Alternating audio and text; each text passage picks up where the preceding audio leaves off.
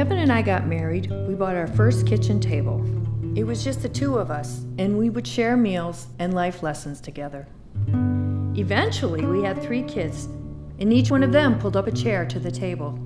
And we shared those life lessons with them, the things that would make or break them. But that wasn't the end. No, it wasn't. We had number 4, Jaden, and he pulled up a chair to the table. And we, once again, shared our life lessons with him.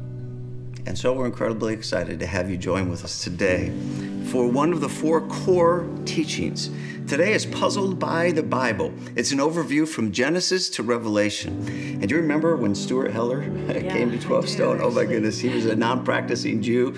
Never really had understood the Bible, but this drew him in. His wife and 2 twin kids were attending, and they finally got him to come, and God absolutely opened up his mind, just transformed everything for him. He would tell you that. So we can't wait for you to get this teaching today. Grab your teaching notes, grab your Bible, take good notes. This is really how you witness as well as how you understand the Bible. This all the way back from 2011.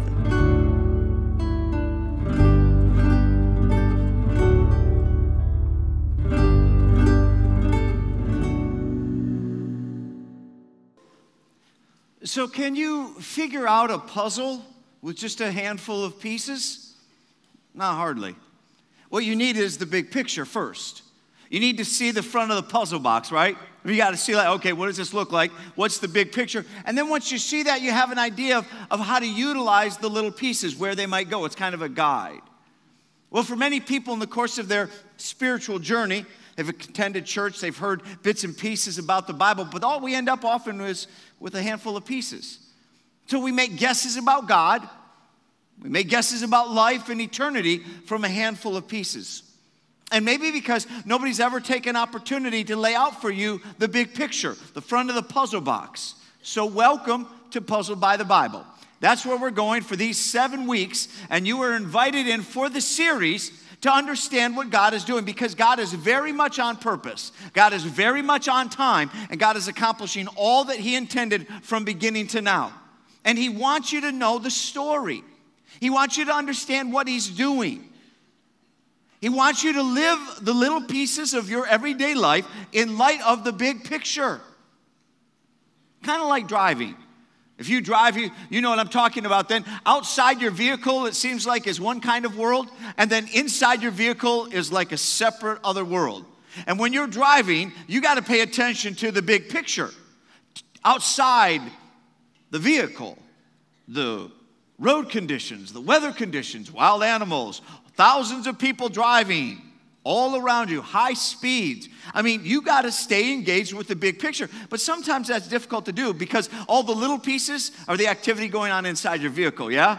I mean, moms, you know what that's about. You got the kids, and they're just driving you nuts inside the vehicle, and you can get distracted. You can get absorbed in the little pieces of that activity and disconnect from the big picture. Dangerous. See, we know that happens in conversation in a vehicle. We know if you got your coffee, your Starbucks, you got your MP3 player, you got your texting. In fact, church is a place where we should just have the freedom to confess. This is the place where you have the freedom to confess. So let's just have a group confession here in all the campuses. How many of you will confess, I have texted while driving? Put your hand up. Just look. Yeah, there you go. Don't you feel better for getting that off your chest? My hand was up. See, but we know what goes with that is high risk, because you can get distracted in this little piece of communication and disconnect from the big picture. I'll show you what I mean. Here's about 20 seconds of video. Motorcyclist with a camera on his helmet. You'll get the point. Check it out.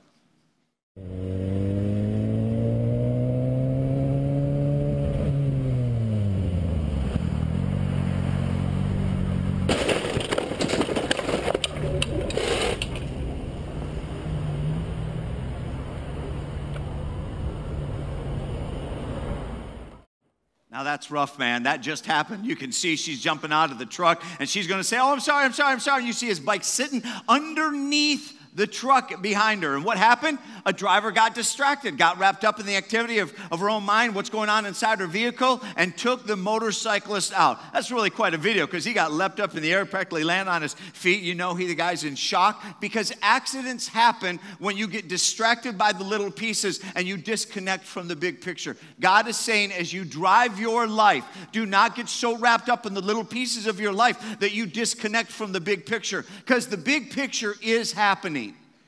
You ought to know it. Adjust your life to it. Let it be a guide for the little pieces of your life. So, let's go get this. Let's look at the overview of the Bible from beginning to end. Grab your bulletins. Pull out the teaching notes here in all the campuses. Flip to the back of those. It talks about the mirror image. You can even take the Bibles out, use them kind of as a writing tool, desktop. Get the pen there. And when we turn to Scripture, you'll have it right there. Let's get after this, because we're going to unfold what God teaches us in the Bible. Now, the Bible calls itself the inspired Word of God. And we're not going to defend that. We're going to define it. We don't have time for 7 weeks to defend all of that. And you might say, well, I think I'd like to put the Bible on trial. Okay, but you can't put it on trial until you've heard the case, okay? So let's hear the case. Give it the next 7 weeks. Understand the overview of the Bible. And then if you want to put the Bible on trial, have at it. But first, hear the case. And I'm going to take it to the whiteboard, and you get to the back of your notes, and let's walk through an overview of the Bible. Now, the Bible is divided first into 2 sections, divisions, if you will. And you have this on the back of your notes. And so you can follow along and add notes as you desire. The first half is called the OT, the Old Testament. For you sports fans, OT, Old Testament, not overtime. So just stay with me. So the first half is the Old Testament, and then it's divided, and the second half is NT, New Testament. You can write that out if that helps you. Now, a good way to understand the Bible is that testament can be replaced by the word contract. You could literally call it the old contract and the new contract. And as the Bible is laid out in this fashion, let me give you kind of some data that might be helpful. The Bible is 66 books. It's 39 Old Testament, 27 New Testament. It is 66 books written by 40-some different authors over 1,600 years of a timeline. And yet, in all of that, the miracle is that it is one story. It is what story? One story.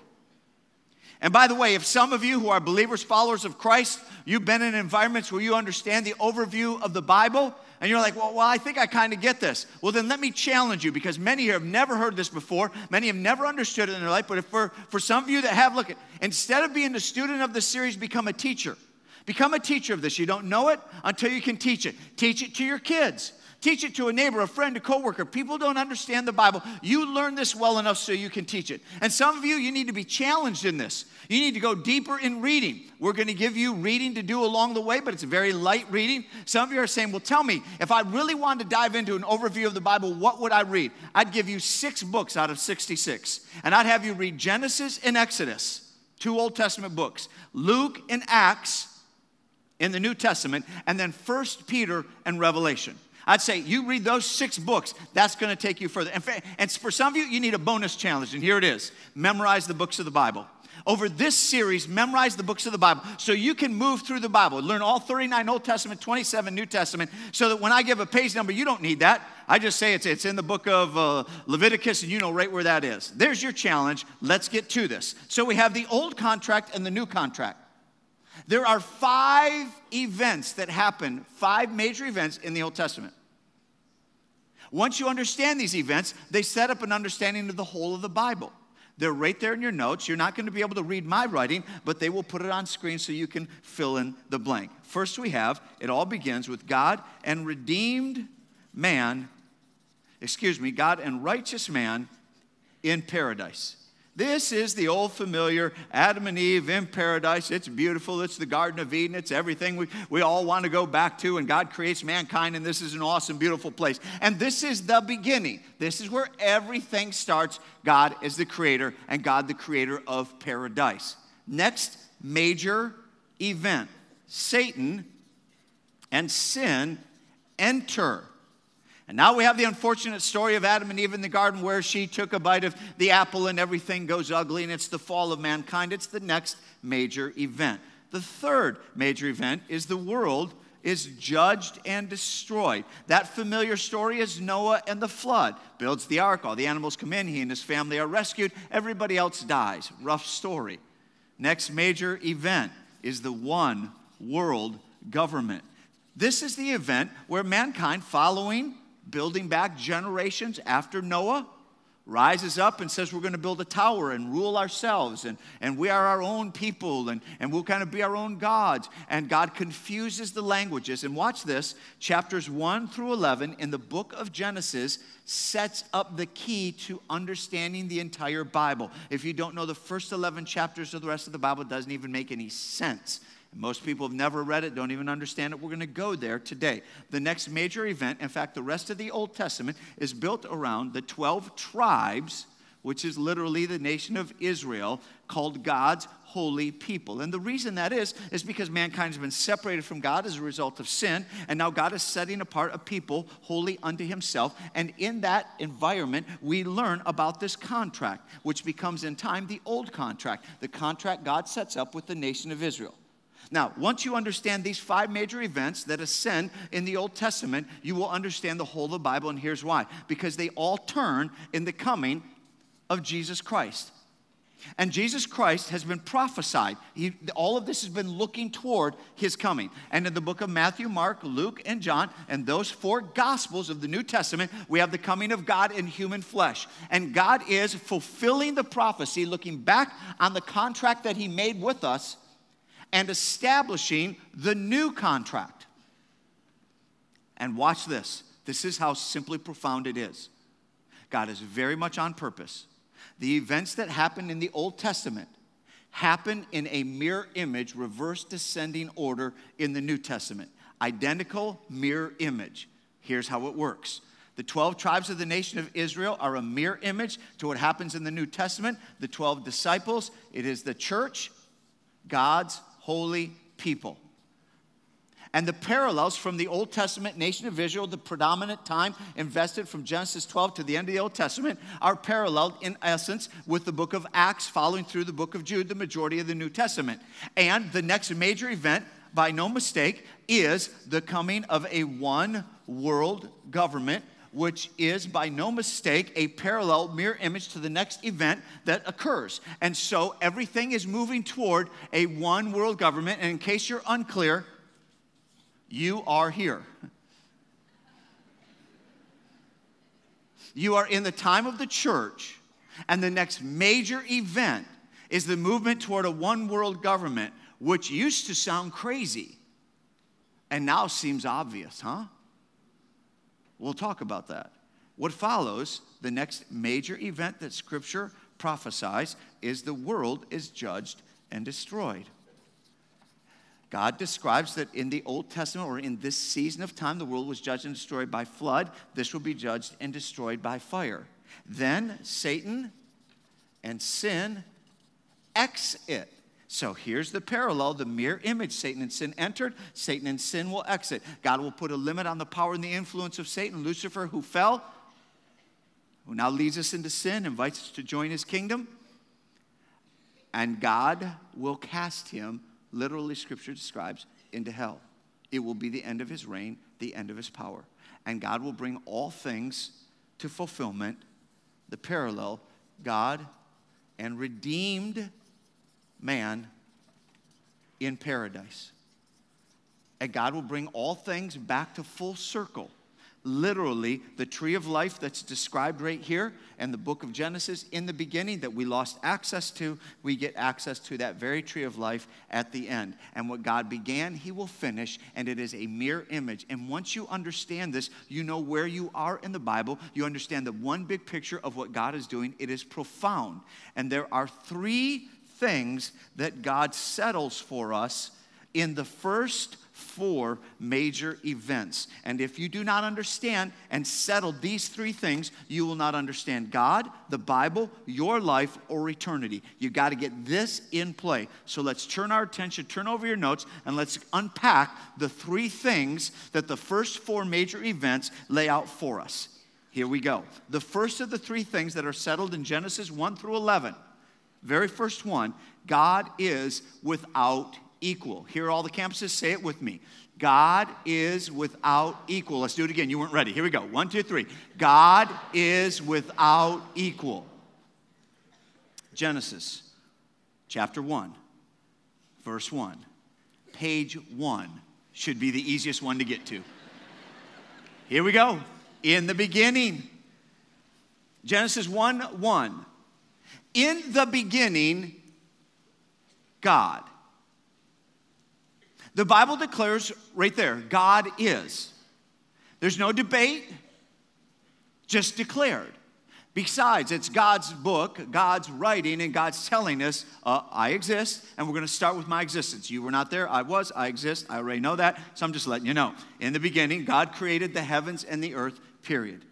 And sometimes it's just worth pausing, which I will do for a moment, and sharing just a little joke that's always helped me and I think is worth a moment. Here we go. One day, a group of scientists got together and decided that man had come a long way and no longer needed God. So they picked out one scientist to go and tell God that they were done with him. The scientist walked up to God and said, God, we've decided that we no longer need you. We're to the point where we can clone people and do many miraculous things. So why don't you just go away? God listened very patiently to the man. After the scientist was done talking, God said, very well, how about this? Let's say we have a man-making contest. To which the scientist replied, okay, great. But God added, now, we're going to do this just like I did back in the old days with Adam. The scientist said, sure, no problem. And he bent down and gathered himself a handful of dirt.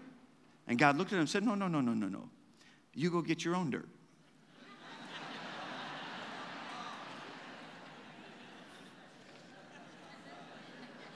I like that one. You see, creating something out of nothing is a God-sized thing. And we get all messed up in our world thinking that science versus God is the big issue. It is not. God is the author of science. Science is God's gift to us for our enjoyment, our discovery. What's intriguing to me is that when we discover something, we are more impressed with ourselves for discovering it, like DNA, rather than to be impressed with the God who created it. That's a curious thing. But know this, that God is the author of freedom of religion. And you all thought it was the U.S. Constitution. No, it's not. It's God. In the beginning, God gave you a free will. And you get to decide what you believe. Now listen, you don't get to change what is. You don't get to change truth. But you get to decide what you're going to believe.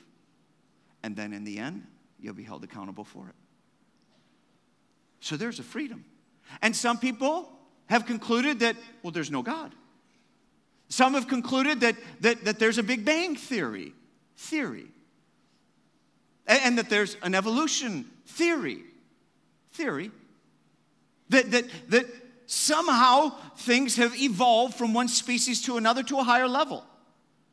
Now, the reason science calls it a theory is because nobody's proven it. So why can't we have honest conversations and call it what it is? It's a theory. Don't teach it like it's a conclusion. It's a theory, and every theory takes what? Faith. Let me help you if you don't know. Every theory takes what? Faith. See, by faith, you got to buy into there's no God. By faith, you got to buy into a Big Bang theory. By faith, you got to buy into evolution. And by faith, you got to buy into creation. By faith, you are basing your life on faith. Frankly, I don't have a lot of faith.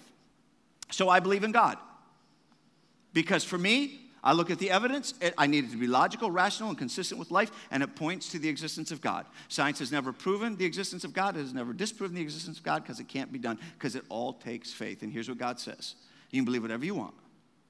By the end of your life, and there will be an end, you'll be judged according to what you believe. And God says, the fool, Proverbs 24:1, The fool says in his heart, there is no God. What you believe never changes what is. God is. That's how he declares it. That's what you need to know about Genesis 1 through 11. This is how it leads. And God is without equal. He is without what? Equal. Meaning to say, God says, well, since I'm the creator, and I am, I created everything, the hardware and the software. I gave you the instructions manual. This is how life works. That means if he's God, he gets to tell us what to do. And we don't like that. We don't like being told what to do. Can you own this? I mean, just take a moment. I'm not sure you're owning this. Don't own it for your neighbor, just for yourself. How many of you, raise your hand. I don't like being told what to do. How many would own that? Okay? Now, you see the many people around you who didn't raise their hand? Do you know why they didn't raise their hand? Because they don't like being told what to do. So I'm not going to raise my hand, stupid pastor stuff. You raise your hand, repeat after me, be our puppet. I'm not your puppet, buddy. Because I don't like to be told what to do. We all get it. I don't like to be told what to do. And that's a problem because there is a God who gets to tell us what to do. And we like to be equal. So you get to Satan and sin enter, and what's really going on in that story? Mankind's created, given a perfect environment, a wonderful place to live, all the blessings and generosity of God, and whoo, what do? We try and be equal to God, and it all blows up. We try it a second time. We all become gods and equal to God. We think in our own mind and our own selves, and it leads to Noah and the flood, and the world is judged and destroyed. And we blow up again. We tried a third time, Tower of Babel. We're going to set up our own kingdom, our own tower, our own. And what happens? It all blows up again. 3 times. 3 times we demonstrate that we can be equal to God, and every time it blows up on us. Because we're not God. Because he has no equal.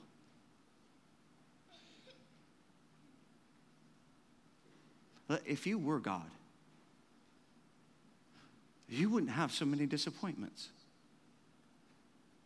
Depression, breakdowns, setbacks, broken marriages, families, careers, disease, and you'd never die. If you haven't figured out who God is yet, you should have at least by now figured out who he isn't.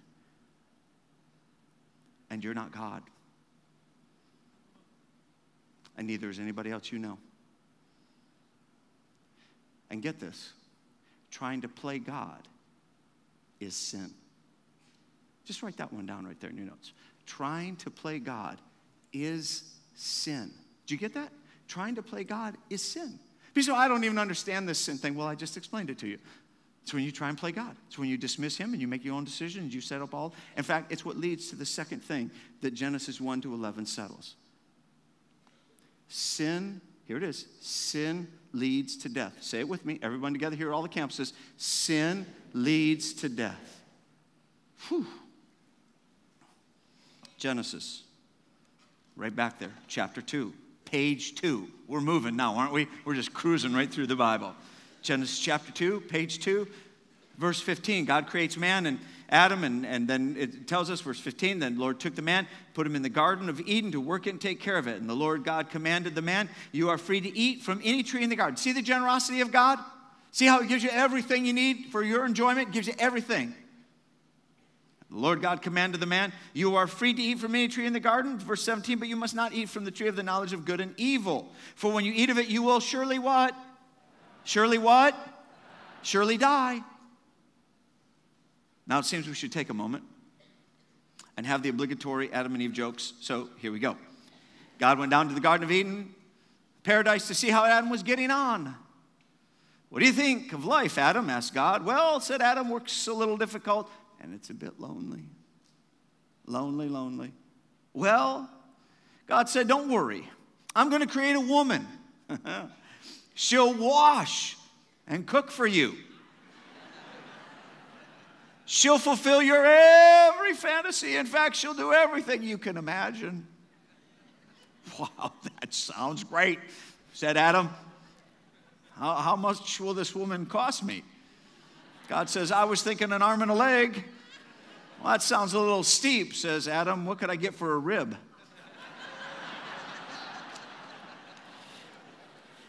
I don't write them, I just read them. And one, just to turn to the other side, when God created Adam, he said, that's good, but I can do better than that, and he created woman. Okay, there. Now we all feel better, and I got friends again. And we have God and righteous man in paradise. And when God creates man and puts him in paradise, he gives them everything they need. And he says, here's all the trees, here's all the fruit, here's everything you need to enjoy life. Now, here's the one thing you need to know. Don't touch, don't eat from, don't mess with, don't toy with.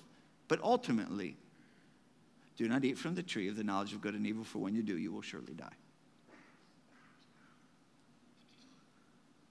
Check it out. Page 3, chapter 3. Read down. The serpent comes, more crafty, Satan in the form of the serpent, tempting mankind. Verse 2, the woman says to the serpent, we may eat fruit from the tree in the garden, but God did say, you must not eat fruit from the tree that is in the middle of the garden, and you must not touch it or you will what? Look at verse 4. You will what? You will die. And verse 4 says, you will not surely die. The serpent said to the woman, and that's the lie we have bought ever since. Verse 5, for God knows that when you eat of it, your eyes will be opened and you will be like God. Equal again. Knowing good and evil. When the woman saw that the fruit of the tree was good for food and pleasing to the eye, she also desirable for gaining wisdom, she took some and ate it. She also gave some to her husband, who was a victim. Oh, I'm sorry. My bad. I was reading from the Hebrew. Let me read from the English. She also gave some to her husband who was with her, and he ate it. And men and women, we don't believe. We just don't believe that sin is dangerous.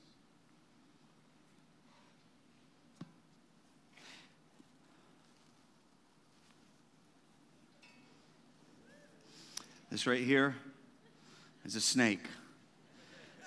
How many of you are creeped out by, afraid of, and otherwise would run from snakes? Just see your hands. Good. This will be fun today. What makes this comfortable for me, since I am among the freaked out, creeped out by snakes, is that this is what kind of a snake? A rubber snake.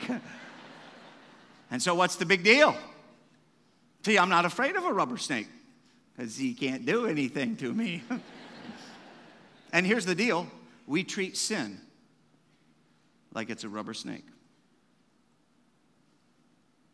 And we mess with it, and we play with it, and we let it in our morals, and in our marriage, and in our families, and in our finances, and in the fabric of our lives. And God says, no, sin's a real deal. If you mess with it, you'll die. And we treat it like a rubber snake. And nobody cares that I have this rubber snake in the room. It's no big deal. But if we brought a real snake, a venomous snake, and dropped it on the stage, the amperage in this room would substantially change. But we wouldn't do that. Or would we? Maybe we would. And so I'd like to introduce you to some new friends of mine. This is Steve Struggs and his wife, Sharon. And we met them last month when my sons and I went to a motorcycle show. And at the motorcycle show, they had Steve the snake handler. He's been handling snakes since he was 7 years old, right, Steve? Yes. And in fact, the most important question asked at that moment was, how many times have you been bitten? 0. And the answer is stay 0. That way. And we'd like to keep it that way today. Yes, absolutely. So, where you are seated, you are perfectly safe. My son and I sat at about this distance, nothing in between us and the snakes. And where you're seated is safe, where I'm seated is semi-safe, where he is not safe at all. So if you would remain calm, we're going to have a moment here. And what do you have in the box, Steve? Western Diamondback, alive. And that noise I'm hearing? You hear it? Yeah, that rattle. You hear it? Yeah. It's creeping me out, to tell you honestly, bud. Question, how many of you are afraid? I was behind the curtain, I couldn't see. Oh, hands, yeah, I see you way back up there. Oh, wonderful. Yeah. What does God say in 2 Timothy 1:7? I didn't give you a spirit of fear. I'm beyond the fear part. Replace fear with knowledge. I like my friend Chuck Norris. He was out in Texas making a movie. Walking down a dirt road, Chuck Norris spots a western diamondback coiled up. He turned to his film crew and said, "Watch this. I have the fastest hands of any man alive in the world." At that time, Chuck did. Chuck was at the top of his game. He said, "I'm going to reach down and pick up this western diamondback before he has a chance to bite me." Chuck Norris spent 24 hours in the hospital. Chuck is okay, but he's a lot smarter today than he used to be. Ladies and gentlemen, one of the most dangerous animals on the planet. We have it Texas, Oklahoma, Arizona. I have it here in Georgia for you, the western diamondback. I don't know how many of you are in here. I'm going to assume, 2,500 roughly? There's enough venom there to kill every one of us. 320 milligrams. All it takes is a pinhead drop. You will get to see this morning what I see pretty much every day. Look death in the eye. This is a very dangerous animal. I'm going to take him out and put him right there. Oh, he's very much alive. Can you hear that rattle? Can you hear it? Oh, I like we're this honored to be distance with better. you this morning. Wow, I see the guy. Sure. Here, let me Let's get out take of him your way. Put him right there on the rug. Here we go. Wow. There you are, sir. That is death. Western diamondback. You okay, sir? You okay, sir? Don't bite that boot, please. Look at you. Look at you. Look at there. Now, he's done this so many times. We got to see those fangs. But what do you do when you're outside and you see a snake? Leave that snake alone, unless you're like me. You just got to look at it. Let's look at this snake's fangs. Look at that. Watch him. He's going to get upset. Not going to hurt him. Right there, sir. You're okay. You're okay. Easy, easy, easy, easy. Right there. Wow. Right there. Wow. That is looking death in the eye. You'd just love to get that hand, wouldn't you? Look at that tongue come out. Look at that tongue come out. Look at that. Touching my finger. Wow. 320 milligrams of venom.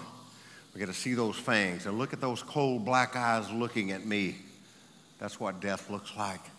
Let's see those fangs. Oh, there's one there too. Wow. Wow. Can you say wow? Wow. Oh, look at that. Look at that. Hosea 4:6 says, "My people perish because of a lack of knowledge." I have replaced fear with knowledge. I know the snake can kill me. That is looking at death. I got to put him back in the box. What's he going to try to do when I let go of the head? He'll try to come around and get me. Yes, can't let that happen. What a great specimen.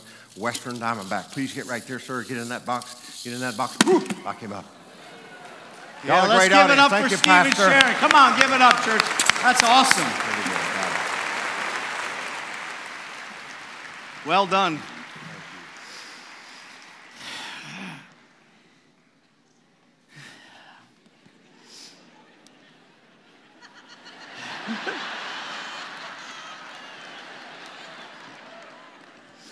Not as impressive as it first looked, is it? And we treat sin like it's a rubber snake. And God has said all along, it's a venomous snake. Sin leads to death. On that day at the motorcycle show when we met Steve and watched his moments of what for me was terror, he handed this little rattle to my 7-year-old Jaden. Hear that? You know what that is? That's the sound of sin. It should terrify you every time you come across it, and you should run.